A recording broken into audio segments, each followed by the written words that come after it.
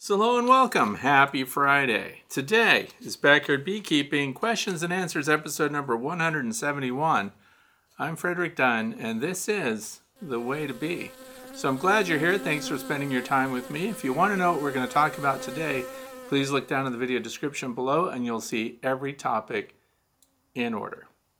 So we have a lot going on today. What's going on outside? Well, the cold weather's already hit overnight. I know for some of you, you're still baking in the heat, but it's 45 degrees Fahrenheit overnight here, which is 7.2 Celsius. And then, of course, the temperature rose, and right now outside it is 74 degrees Fahrenheit, which is 23 Celsius. So bees are flying again. Have a lot going on today. These are topics that were submitted during the past week. If you want to submit a topic yourself for consideration for next Friday's Q&A, please follow the link down in the video description. For those of you who are listening on podcast through Podbean, The Way to Bee, welcome. And for the rest of you, I'm glad that you're here. Let's get started. The very first question today comes from Tammy Lynn from South Dakota. This is one I almost bypassed. And that's because it deals with a topic that a lot of people fall for in social media. I mean, that's it. But I'll tell you what it is. Let's go right on. I have a question about honeybees saving other honeybees. Do they do that?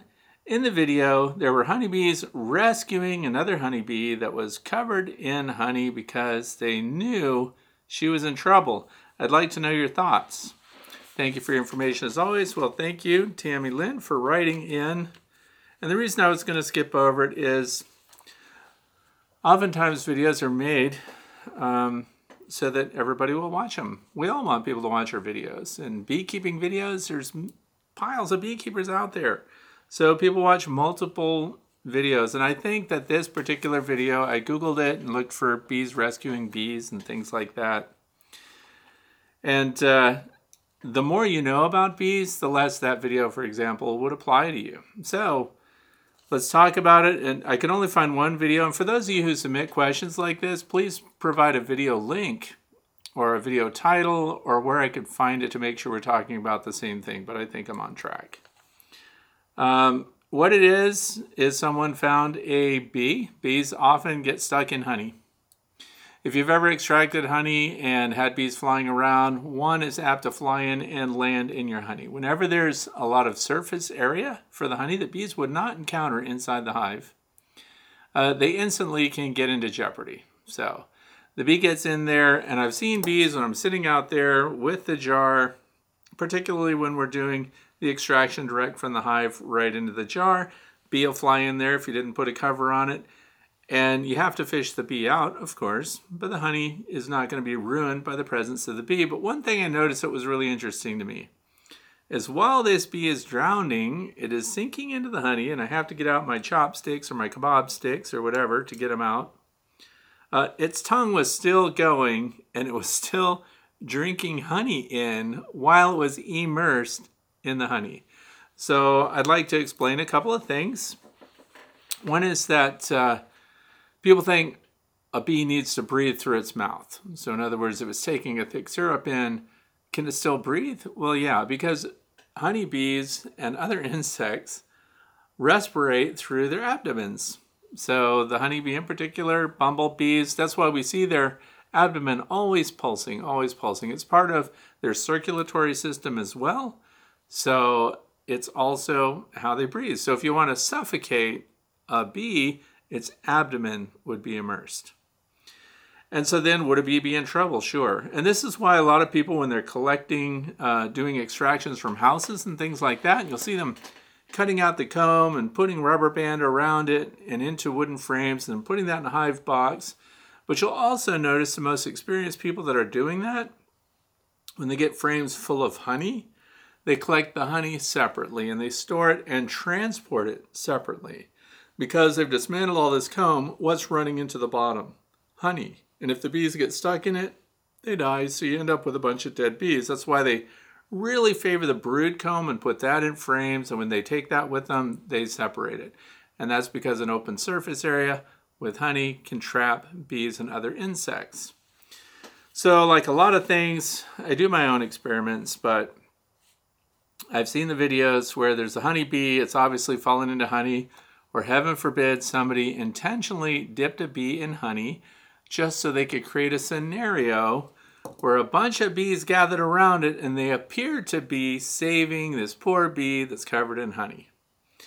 What they're really doing, I'm sorry if this, ruins your idea about bees having empathy towards other bees and wanting to save them.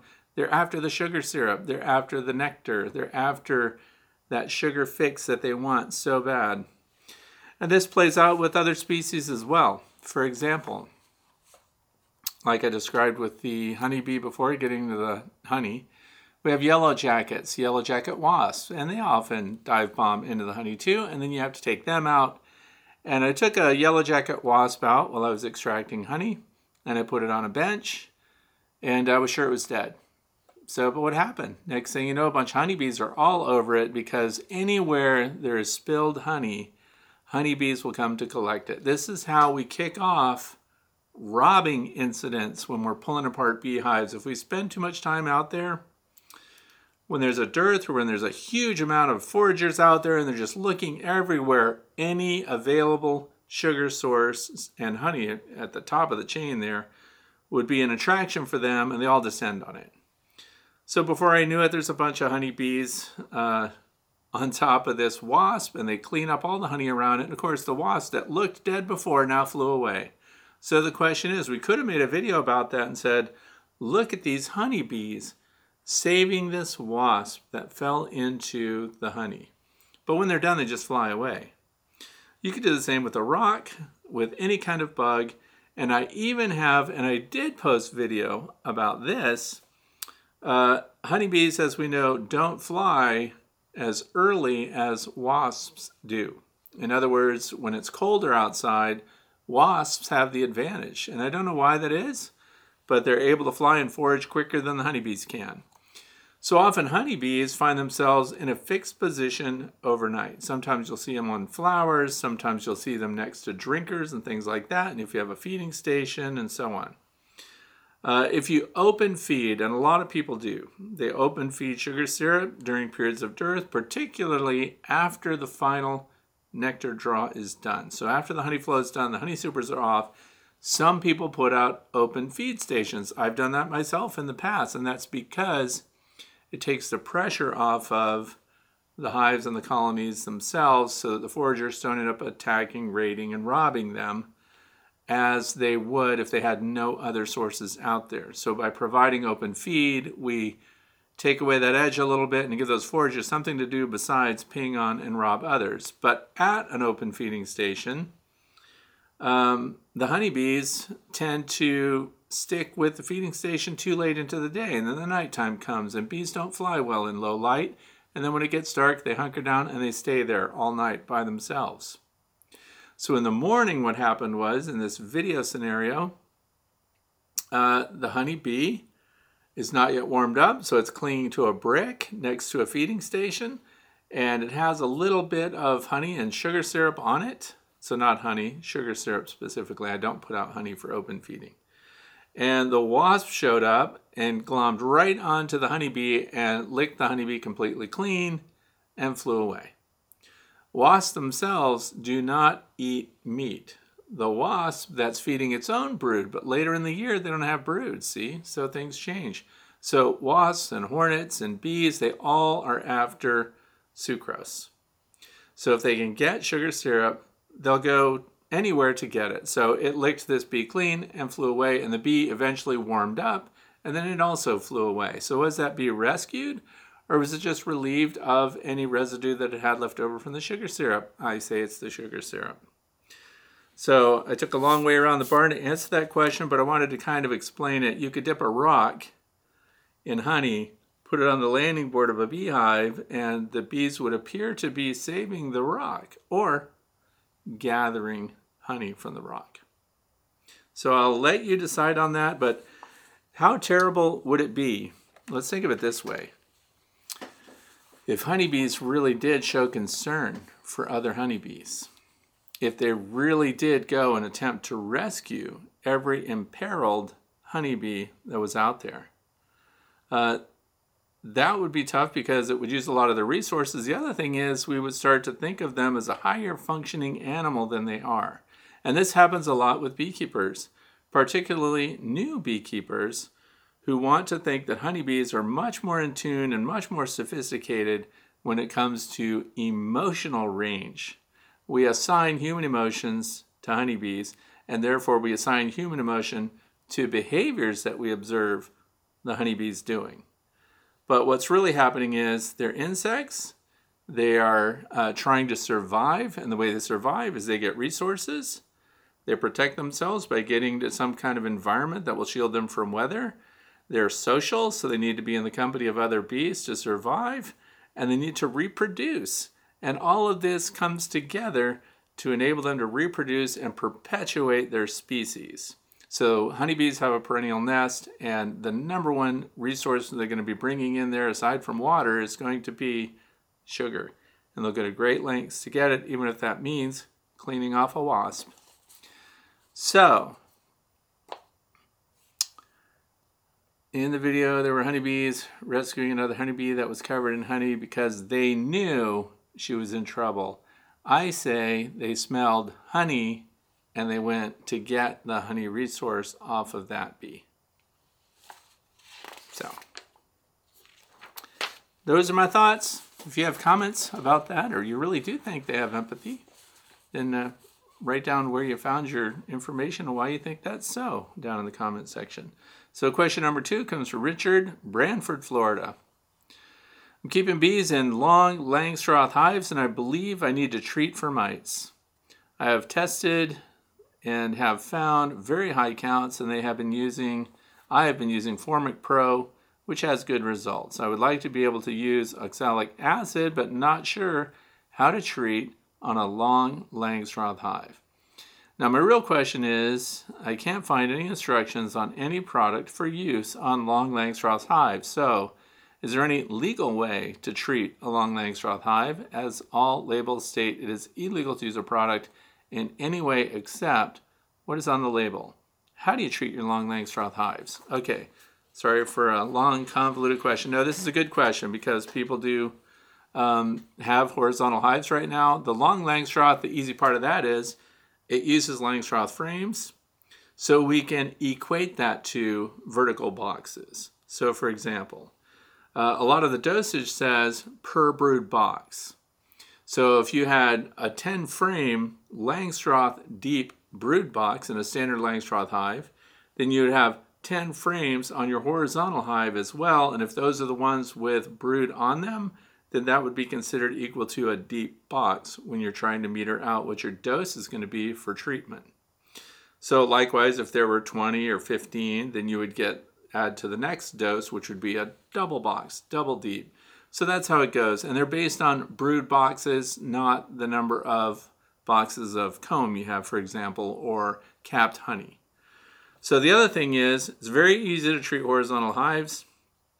I've done it myself because I keep Layens hive now, the long Langstroth hive, observation hives, and the vertical, of course, Langstroth standard hives. I use the same method for all of them. And so in the cover image today, the thumbnail, you saw this. I haven't actually used this one yet, but this is just for example because I had it on the shelf, so it's convenient to show you. Any of the oxalic acid vaporizer systems that use a bowl like this. Because there's pans, there's another method where you have the pans and you scoot your pan of oxalic acid through the entrance and it's flat. It needs a wide flat entrance to do that, and then it heats up and sublimates the oxalis into the air inside your hive, and it lands on the surface of everything in there, and that's how we kill varroa mites. The bees walk on it, the mites walk on it, it damages the mites as far as we know, because the mites metabolize it through their feet because they have these soft pads. Honeybees also have these translucent pads on their feet if you look very closely, and that's why they can walk up windows and things like that. So they think it's because these pads become the mode through which that oxalis gets into the metabolism of the mite, and it also can potentially damage their feet. But they know that the mites that die from it have ingested it, so it's in their system. They don't actually eat it, but just like you can get some medications right through your skin, they're getting the oxalic acid through the pads of their feet, and then that's getting into their metabolism, and they die. So the reason I bring this up is all you need is a 1/4-inch hole in the back. And this is why I kind of like these better. I know these are expensive. Laura Bees, if you go, and by the way, here's the website right here if you want to check that out. laurabees.com. And the good thing about this is you can put your oxalic acid in this and put this through a hole through the back. And then some people think, well, what if I put it up top? What if I put it down below? Does it make a difference? No, it doesn't. And I did direct observations myself. So all you need is a 1/4-inch hole. You put this through when it's not in use. I use a 1/4-20 threaded thumb screw, and I put that in there as a placeholder because otherwise the bees are going to seal up the hole. So this has a temperature readout on the back, and it also has an on-off switch. So when you're ready to use it and you want it to warm up, you turn it on. But this requires that you plug it in, so you need an extension cord out there. There are lots of options, but these are convenient because of this tube. I also use the ProVap 110, and that's another unit similar to this, costs almost twice as much as this one does. The oxalic acid goes into this little cup right here, dosed based on how many brood boxes you have. Follow the dosing on the package, and that's why I'm not giving you an exact gram dosage right now, because that may change through the years, through time. So if you're watching this video later, you would know to look at the label to know what the dosing currently recommended is. So anyway, then you put this on here. Well, it goes upside down, and then when you flip it over, it falls into the pan, heats up, sublimates, shoots out, goes right into the hive. And the reason I say I like this better than the pan is when you stick the pans in, those are cheaper, by the way. When you stick those in there, where is it? Right under the brood. So if that gets really hot right there, some of the bees react and go after your pan until it cools off. That's why when you pull it out, sometimes there'll be dead bees in there because it's right under the brood. So if this just goes through the 3/4-inch thickness of your wood in the back, and then it sublimates in there and the bees start fanning, it circulates all through the whole hive, but where's the hot spot? There isn't one because the hot spot's here. This is taking the place of the pan that would otherwise be inside the hive. This stays outside of the hive. Big advantage. And also I have, as mentioned before, observation hives. And I just got asked yesterday, what happens if you need to do something in that observation hive? Because we have the little pull-out trays underneath of them so we can see, are there varroa destructor mites in there? If there are, you can treat right through the wall of the observation hive, and that's how I made my video to see how honeybees react to oxalic acid vaporization. We also get to see what the mite drop is because then we clean that tray off. So before you do any mite treatments, if you have a removable board underneath your hive, or a tray, for those of you who have removable trays housed in your hive bottom boards, pull those out, give them a really good clean, then put them back in, then do your treatment, and 48 hours later you're going to see what your mite drop is. And this is very effective for phoretic mites. So I know here, Richard says he uses Formic Pro. Formic Pro is in pads, and it sits directly over your brood frames. And you have to have a strong colony of bees because you're going to lose a lot of them. It works through the caps, so phoretic mites or mites that are in your brood, in the pupae, sealed up, it's still effective for those. And you can use it with honey supers on. So that's the other part of reading labels and finding out if it's legal to use what you're about to use with your honey supers on. That's why I have Formic Pro on the shelf. I've never had to go to that level yet because I've got them under control with oxalic acid vaporization. If I did this and I still had mite problems and I had a heavily populated colony of bees, then I would go to Formic Pro. Unfortunately, Formic Pro, the new batch that I have, it's only good for 2 years. I think I'm going to see it reach its shelf life limit without being used. But that's good news because it means I don't have those. So anyway, that's what I would use. That's how I would gauge, how much of a treatment to use for horizontal hives. With the lay-ins hive, you're going to be guessing. So good news is my lay-ins hive does not have a high mite count. I don't know why, but I'm glad they don't. So there's that. moving right along. Next question, number 3.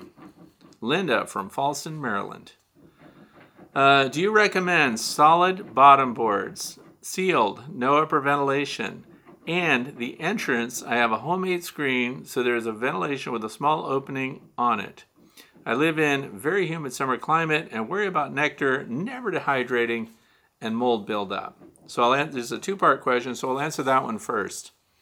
Yes, I use solid bottom boards or screen bottom boards that are contained underneath. So those would have an insertable tray, and underneath that screen it would be completely closed off. So I don't use any screen bottom boards that are open to the air. And we have a single entrance, just one, and that's the same year round. Summer or winter, the size of that entrance can be a little larger, and as described here, depending on the hive configuration, sometimes we roll aluminum screen, like aluminum window screen, and we put that on both sides and leave the center open for the bees to come and go, but it adds to the ventilation. And just like this year, looking at our relative humidity, high 80s, even in the 90s, so that makes it very hard regardless of how large your entrance is. That makes it hard for the bees to dehydrate. It makes it hard for people to perspire and cool down through perspiration if your humidity is so high that the perspiration doesn't evaporate off of your skin. That's how our own cooling system works. Similar for the bees, and also, of course, when they're trying to dehydrate their honey down to get it down to the percentage where they would do their wax cappings. So that's very interesting stuff. Also, I do not use an upper entrance. I keep insulated inner covers on, and that will be insulated covers will be on all my hives going forward. The only exception to that would be my observation hives, and they all will have thermal blankets going over them that are held on with magnetic buttons. So kind of cool there. But yeah, that's it. And I haven't had any mold issues or anything like that either. So that should do it. But that's what I do. So maybe your climate, you may have to do something else, but that's my current configuration. And if the hive is sized right for the population of bees that are in there, you shouldn't see any mold or anything because they're very good at policing up the interior surfaces of their hive if the population is big enough. Number 2, it says excellent info about prepping for winter versus population increase. I'm in zone 6B.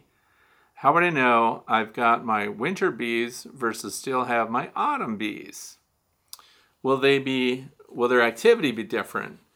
Okay, well, we're going to come into the end of the nectar flow. Temperatures are going to drop, and the winter bees that she's talking about, and to answer this right away, you can't tell looking at them, because what they are, they're referred to as fat-bodied winter bees. And these fat-bodied bees can be made at any time. So in a period of dearth, for example, there have been examples of fat-bodied bees taking over the brood area and serving as nurse bees because they can do so. They've stored more resources in their bodies. So what's different about them? Well, most of the fats that are stored on your normal worker bees, including the nurse bees, would be focused in the abdomen. So with these, they have the focused extra fat in their heads, their thorax, and their abdomen. So they're very different. Outwardly, they're not. We can't look at them and go, oh, look, fat-bodied winter bees, thank goodness they're making those. But that's also why near the end of the year, nutrition quality is paramount for your bees. Because what are they making? The queen is laying eggs and they're producing fat-bodied winter bees. Some entomologists think that we should actually add them as a separate caste in the hive because they're so different.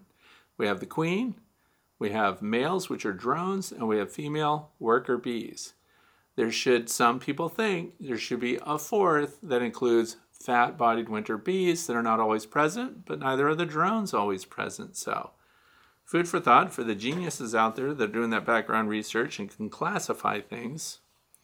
But you're not going to know the difference. So my take on it is always make sure that your bees have premium forage available, good conditions, well-constructed hive equipment, protected from weather, and do the things that you can do to keep them healthy, including monitoring for mites and disease. We focus so much on mites, we forget often they could have nosema.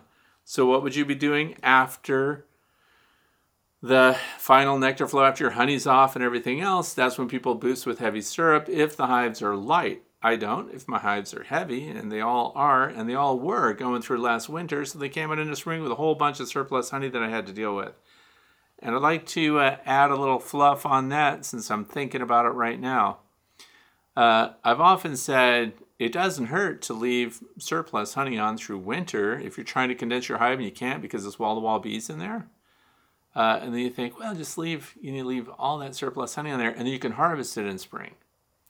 So I'm changing on that. I don't want to harvest that in spring. That honey didn't taste very good. I mean, it's okay. It's a little stronger flavor.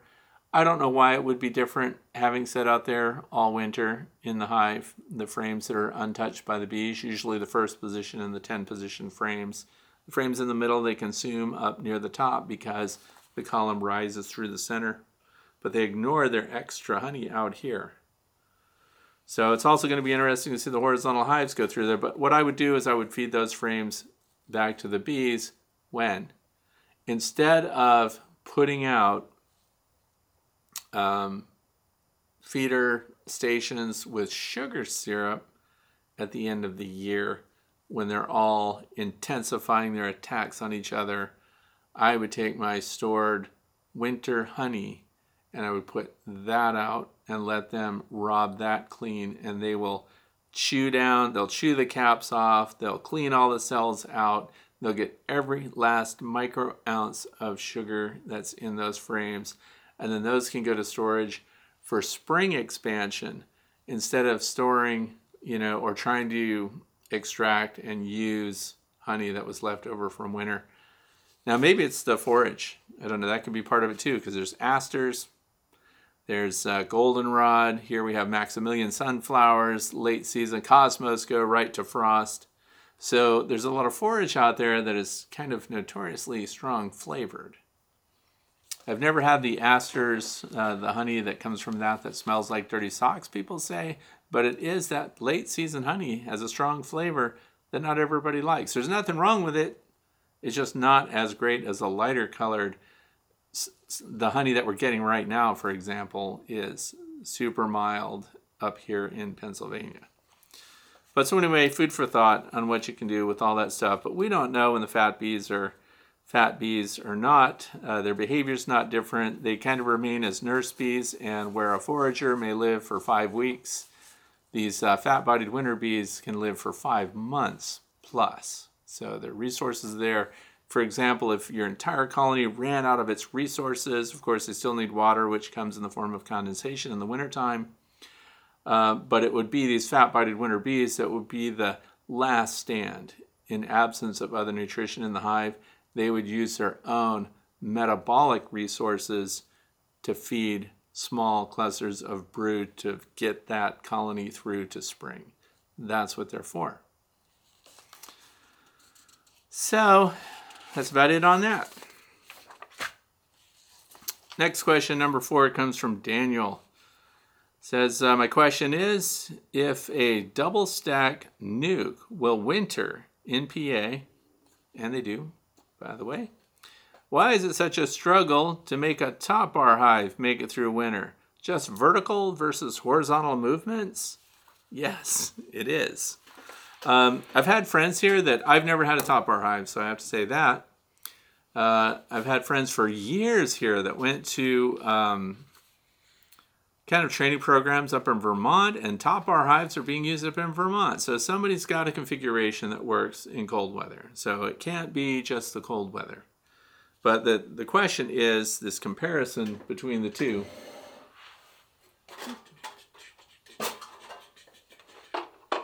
I might as well use my Layens hive here to show the difference, kind of. The Layens hives I have, because now I have 2. Yeah, there's 3 entrances across the bottom, but this particular one, no venting on the top anywhere. So insulated sidewalls, I got mine from Dr. Leo Sharashkin at horizontalhive.com. So the thing is, it is, in my opinion, the configuration. And I've been thinking about this a lot, in fact, because I wrote things off in my mind. Now, I don't intentionally want bees to die, but I have colonies that I have not invested much effort in. It's like when we pick a colony of bees and we put a lot of effort, a lot of work, and a lot of emphasis on them, we want them to make it. We expect them to make it. We do all the right stuff. I was about to mention earlier, nosema, for example, at the end of the year. One of the things you put in your sugar syrup is Hive Alive, and that would act on nosema spores that exist in the gut.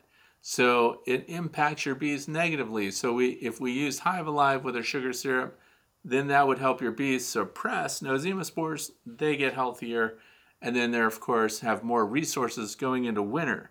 And I put these bees in my 5-frame nucleus hives, and I did 1/1, so I had 10 frames. So the equivalent of a single 10-frame deep, which Dr. Thomas Seeley says is an optimal hive configuration as far as Darwinian beekeeping goes. Those who don't need to make a profit from their bees, that we're keeping bees more closely to the size of the cavity that they would occupy in a tree that they found, for example. But now we have these horizontal hives, and these are great. I'm liking them. But as we know, the bees, they build up their beeswax in here on these frames. And so we're going to quote Dr. Leo here. So we have these frames. They are wired. Look, here's a wired example. Here's the frame with honeycomb on it. Now I'm in a pickle right now. Coming up tomorrow, in fact, Saturday, I'm going to be making a video because I'm going to inspect my Layens hive. And this is the problem that I have right now. It's a good problem as far as beekeeping goes. This entire frame is wall-to-wall brood. And because it's wall-to-wall brood, if winter were to hit right now, where would the bees go instinctively when they want to access resources that they would have stored through the winter? Now we know because it's a horizontal hive, they store their resources out and away from the entrance. So with my Layens hives, even though they have 3 entrances across the front, these 2 entrances are closed. This is the only entrance I leave open. And this is the south-facing side of the hive, and this is the east. So they naturally concentrated all of their brood to this end of the hive. And without a queen excluder, I'm saying this over and over because I really want the message to sink in, is that they keep their brood near the entrance. They naturally progress to honey stores only for these farther frames. No queen excluder, and it's working. So here's the other part. But now they've got brood all over this whole thing. It's going to get cold. Someone else said, as it gets colder, they'll hatch out their brood from the upper parts of these frames. This is what I hope happens. I've never had one get through winter, so I'm fingers crossed this year. If they start filling this top part with honey, capped honey, and then as the brood area dwindles going into fall, they concentrate down here, and then in a perfect scenario, they would migrate up through the honey stores going into winter. Now again, my horizontal hives, the long laying and the Layens hives, have insulated covers, no top vent. So the only ventilation source would be the bottom entrances here. Okay, so now what they have to do, and bees fail to do this in Langstroth hives, that's why I'm very skeptical. I mean, I hope it works. But here's what bees fail to do. They cluster because they keep brood even in winter. Here, the winter brood is at its smallest historically at the end of November, beginning of December, and that's when we sneak in that oxalic acid vaporization treatment because we have mostly phoretic mites, and you can knock them out, 96% of them. And if you're very effective at that, at the right time, right place, then you may not have to treat these colonies for mites the following year. Their numbers may never get up there. So it's a very good impact time. Anyway, so the mites are done. The bees want to go up to the top. There they are. This happens in Langstroth hives. They migrate up, they consume the honey, they cluster, they have brood in the middle. And their brood pattern is small, but guess what? They don't want to abandon it. So they are hesitant to move sideways. This is why it's so frustrating for beekeepers in the spring And I get these questions all the time. My bees died. There was plenty of honey in the hive. And here's the cluster. Here's the honey 2 frames over. In some cases, 1 frame over. So a consumed frame of honey, the very next one, wall-to-wall capped honey, and the cluster stayed right here because it never got warm enough in the hive for them to migrate as a cluster. Because what are they not going to abandon? They are not going to abandon the brood. So 2 things need to happen. 1, the insulated cover helped my bees migrate to the sides and consume more in a standard Langstroth hive. So these horizontal hives, this is how I'm thinking, they need even more insulation on the top so that there's a heat capsule up there that does not vent off, so that when we get a moderate increase in temperature during winter, that cluster loosens a little bit. Now we know historically that's 60 degrees or more. With the broad side of this facing the sun, they can actually achieve that. These are insulated with lamb's wool, sheep's wool. I don't know if they were lambs. Sheep's wool, nice thick sidewalls, but the insulated covers have made all the difference because this worked in my nucleus hives. All I did was take the top box. It has R10 rigid foam board on top that extends down about 6 inches. So just the top box, the bottom box, not insulated at all. They came through so strong, they made me deal with too many bees in spring.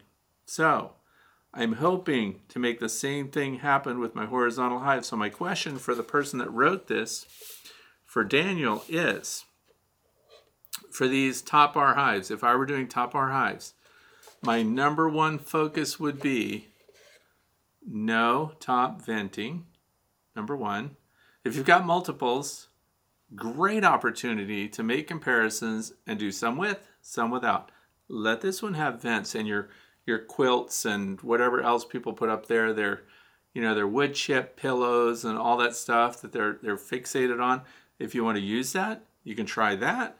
And then have this one over here, heavily insulated cover, no venting on the top.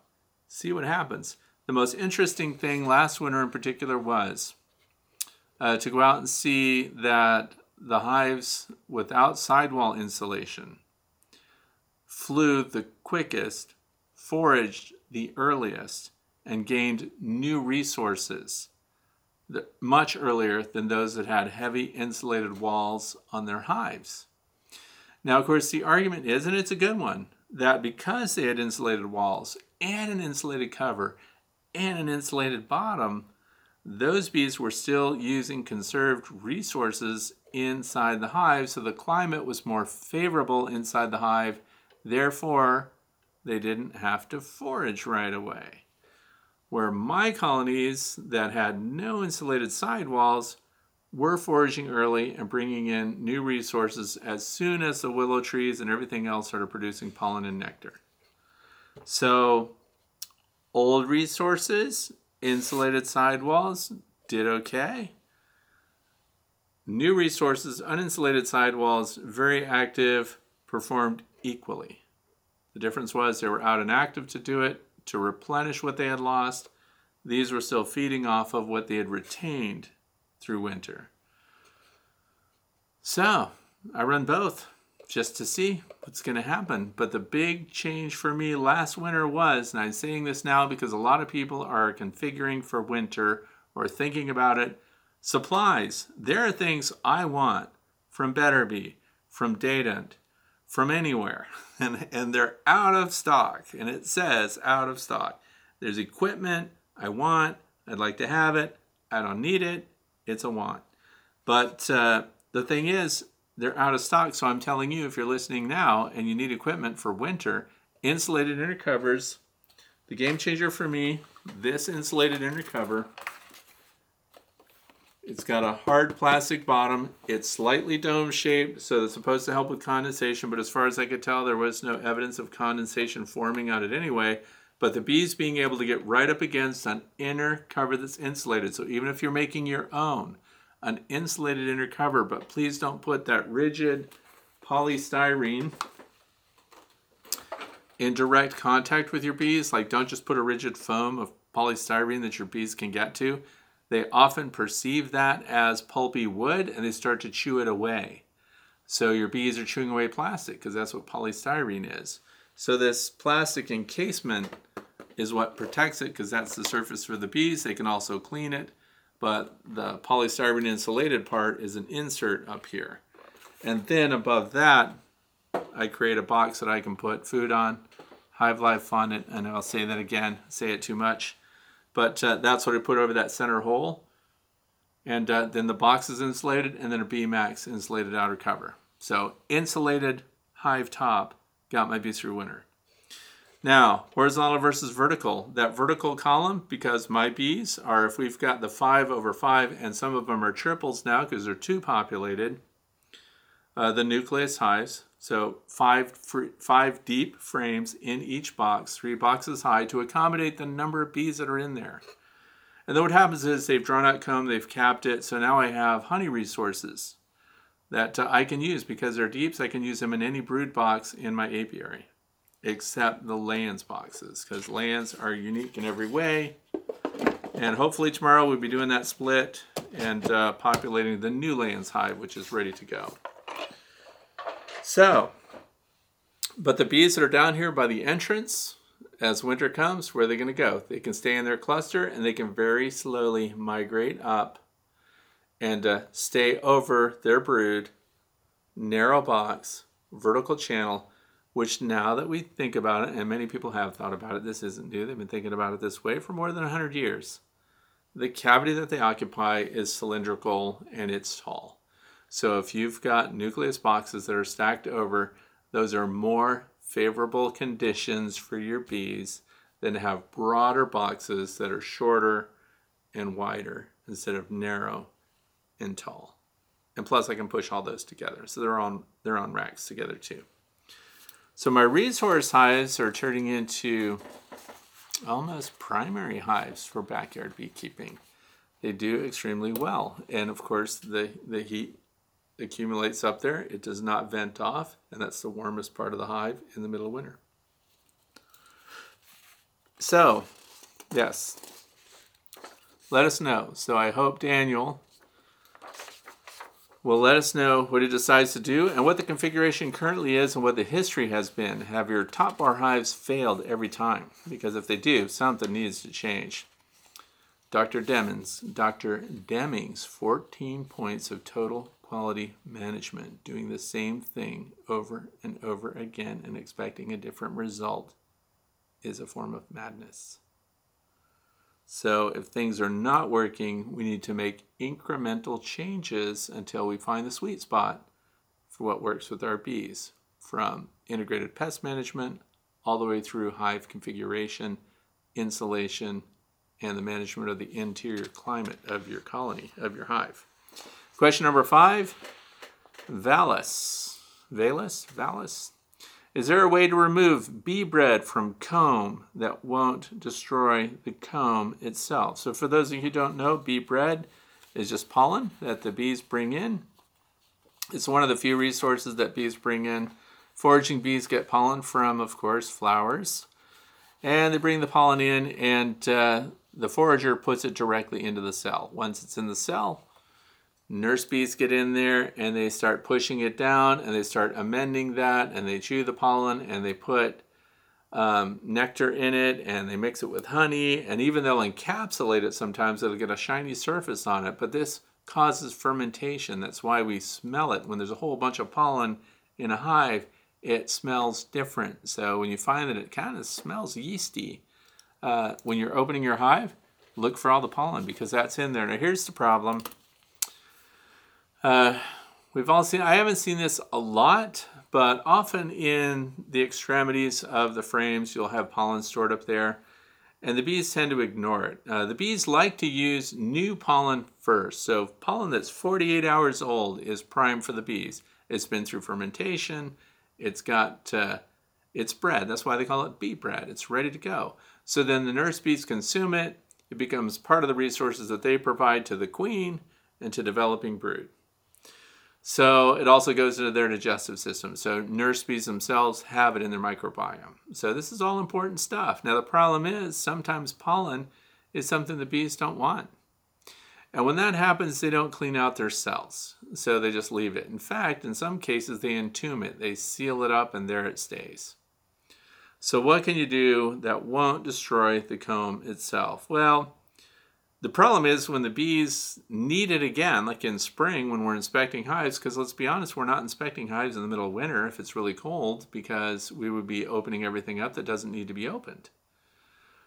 So if you were doing an inspection and there was a lot of pollen out well away from the brood area, and there were frames right next to the brood area that aren't necessarily full of resources that the bees need. For example, if there's a bunch of honey right next to the brood but not pollen frames, I would do a little switcheroo there and move my honey cap frame out a little bit from the brood and store that pollen frame right next to the brood. So, because we're going into a nectar flow here, this is the time to do it. Because what are the bees going to do if there's pollen right next to it and they don't want it? They're going to clean it out or they're going to consume it. So if they don't need it, they'll clean it out because they'll make room for new stores during this big nectar flow that's coming up. So, and then the capped honey is still there as a reserve because also, I don't like to pull any resources from the bottom box, from the brood box. We pull our resources from the supers, the extra, the surplus for honey and things like that. But let's say they don't consume it. Let's say it's been there all through winter. Now the new pollen's coming in. They're going to ignore it. I don't know of a good way to clean out pollen that's stored in those cells.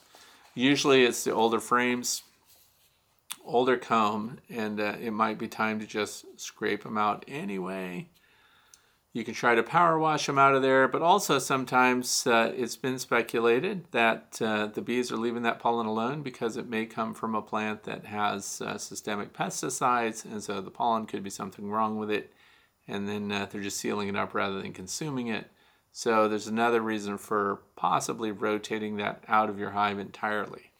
But I don't know of a way to clean out the pollen unless you want to go cell by cell and scrape them out without causing some kind of damage to your frames that the bees would probably repair anyway. But really old pollen, I scrape them out and get rid of them if it's obvious that they're not going to use it. Question number 6 from Mark, Salem, Virginia. Our house needs a good washing, and talking with folks, some use plain water and pressure, risks damaging the siding and soffits, etc., but is just water. Others use a dilute bleach solution. Wet first, dilute with bleach, then kill the mold with plain water, and it won't do as well. Then rinse. So the dilute bleach solution is diluted even more, but my question is, obviously, the bleach solution is supposedly okay for plants, etc., but what about nearby bees? If they find a puddle of this in this hot weather, will that cause a problem? I know the better safe than sorry default, but we do have a decent amount of mold to be addressed. Do you have any experience or references? So here's the thing, bleach. Where do the bees don't shy away from bleach at all, first of all. So water that's diluted with bleach, and that's what it sounds like we're using here. There's no description of detergent, so it is just water with bleach. I don't see that as very alarming, and that's because bleach dissipates fairly quickly. And for those who use pool chemicals and things like that, swimming pools that use bleach in their water to control that environment and make sure bad things don't grow in your water, honeybees just line up for the chlorinated pool water.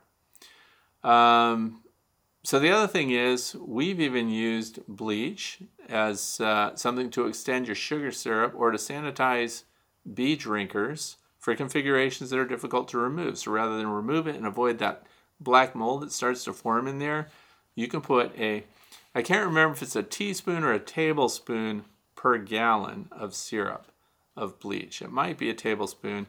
It came from Scientific Beekeeping with Randy Oliver. So you can add that to it and it'll smell like swimming pool water. If bees don't like it, they won't drink it. And especially when it's outside, and we always need to provide water resources for our bees all year round, but specifically during the summertime because they need water for everything. And I've put out my mineral salt feeders. The bees are on those more this time of year than they have been at other times of the year. So a teaspoon of sea salts into regular water out there. Also, for those who are just listening about that, have that available in addition to fresh water. And that's why I think this is not that big of a problem.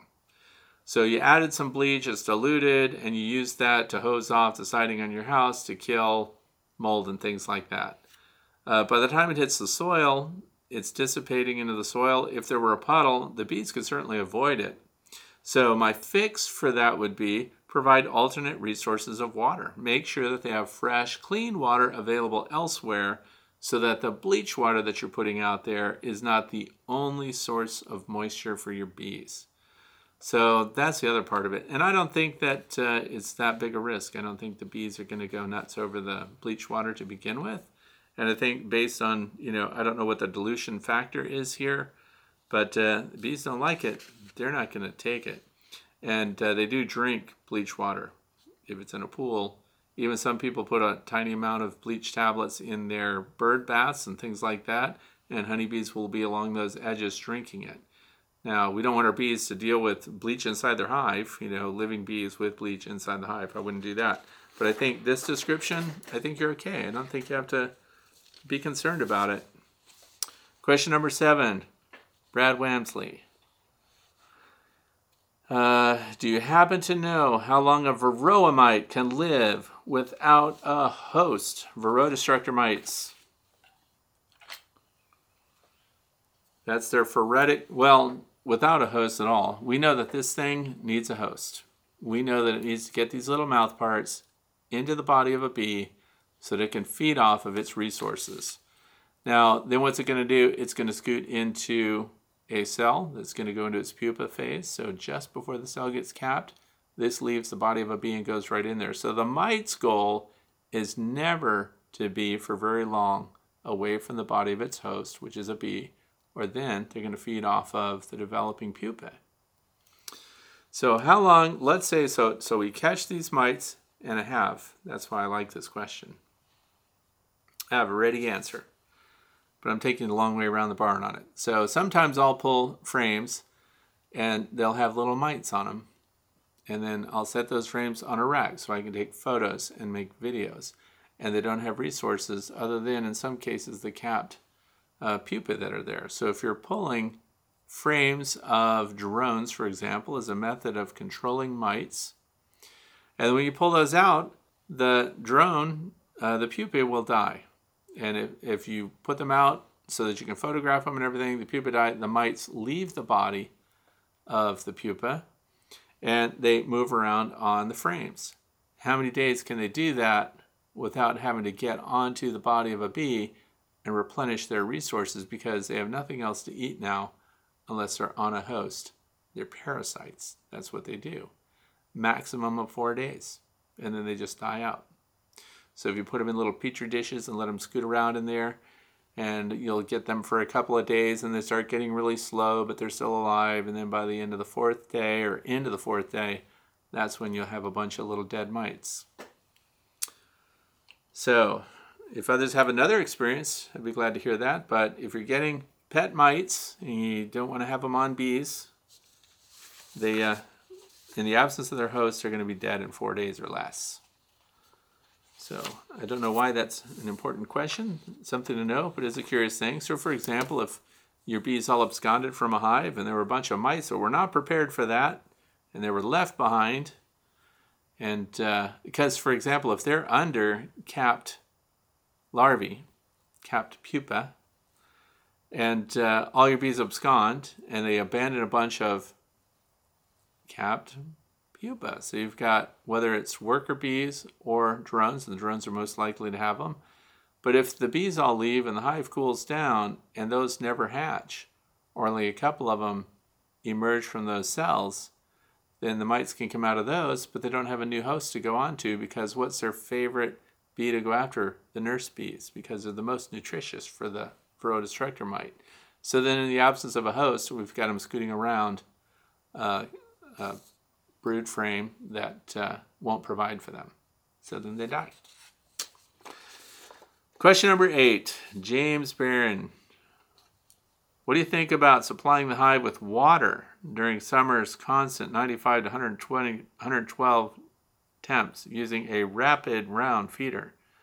Seems like it would be helpful in 3 ways. 1, supply humidity. 2, make it easier on them to get water. 3, as a thermal battery to help them maintain a constant temp, the same way as putting jugs of water next to tomatoes at night during early spring cold snaps. That water cools slower than the air. Okay, I've always said this, and I'm going to reaffirm it. I don't want to put water inside the hive. And just what I described before, make sure there are water resources outside the hive, because what we want is for the bees to be able to control the climate inside the hive as much as possible to their liking. And we don't always know exactly what humidity level they're at, what humidity level they want. And for example, they're doing other things that increase humidity in there, bringing in nectar, for example, making honey. And then we know that they're very good at sending out the water foragers, that's a senior job in the beehive. So those are your senior foragers that are basically wrapping up their nectar collection and pollen collection duties, and they're finishing off as water bees. And the bees that go out and collect water don't collect nectar for obvious reasons. One would be that the nectar would be diluted by the water. So the water bees go out, they find the water, and it's our job to make sure that they have some available. So I've heard about bees gathering under condensation of air conditioning units and things like that in really arid areas. But I think it's much better to let the bees do that function themselves rather than try to stock the hive with water and create kind of a swamp cooler, a humidity system for the bees. Let them do that because they're perfect at it. And then you've got water to deal with inside the hive. So I'm not a big fan of that. I would say provide the water resources away from the hives, let the bees access that on their own, and not put water in the hive. Okay, that was it for today, and now we're in the fluff section. So it's going to lead me to, first of all, we have videos coming up, activities coming up in the hive. I have not been able to generate videos because I've been very busy doing photography. So hopefully next week, within the next couple of weeks, we're going to have new videos coming out. Layens hive, long Langstroth hive. We're going to inspect a nucleus, and I'm going to explain how I hived a swarm in there and how I got a swarm that was parked on the front of it to move in. And then we noticed that they have pollen coming in, so they should be doing well. I'm trying not to inspect that hive until it's been in there for at least 10 days. It's been 8 days now. So that's coming up, and I want to give a shout out today. Now, sometimes I like to give a shout out to a channel that's just starting up. This channel is not just starting up. This is an established channel with 108,000 subscribers, not substitutes. 108,000 subscribers. And the reason that I like this, by the way, and I want to thank Peter for bringing this channel to my attention, so I'll give him credit. I'm from Missouri originally. So I was born in Missouri. I went to a high school suburb of St. Louis, and had a friend move to Missouri and move to St. Louis who became my best friend while I was in high school. And he was from Gunnersville, Alabama. And why is that even relevant? Why am I talking about it? It's the way he talked. He talked funny. So we would go to our cafeteria in high school, and people, girls in particular, would come and sit at our lunch table and just look at him and say something. Just let us hear you talk. It's because he had a unique way of, voice inflection. And there were some terms that were interesting too, that were Southern. And part of the shout out here is this is about kind of a history lesson on bees in a particular area in Appalachia, and it's called the Appalachian Wild Mountain Honeybees and How They Found Them. This is the title of the YouTube video. And the thing about it is, it's so appealing to me personally, is people that talk this way are very good storytellers. So it's the accent, it's the authenticity of the way he communicates and the information that he's sharing that make this a very cool video. So the guy's channel, Donnie Laws, Donnie Laws. So that's the channel. And the specific video, the link will be down below. Appalachian wild mountain honeybees, how they found them. It was very interesting. So it's kind of beelining early on, way before Tom Seeley did his beelining and following the wild bees, which he uses a trap system for that. This is very interesting, and I just want to see what you think of it. Do me a favor, tell him Frederick Dunn sent you. He'll have no idea who I am, because he covers a lot of different stuff. He's not just a bee channel, but this is a bee story that's worth watching and it's worth sharing about, and I really appreciate the way the guy talks. So that's just the best part of it. And that's it for this week. So I hope you found it helpful. If you did, please click a like so you know that you've watched this. And I thank you for being here and spending your time today. I hope that you're on top of the fact that your bees are going to be expanding soon if you're in the northern climate here. And be ready to super. We don't want those late season swarms. So thanks for being here. I hope you have a fantastic weekend.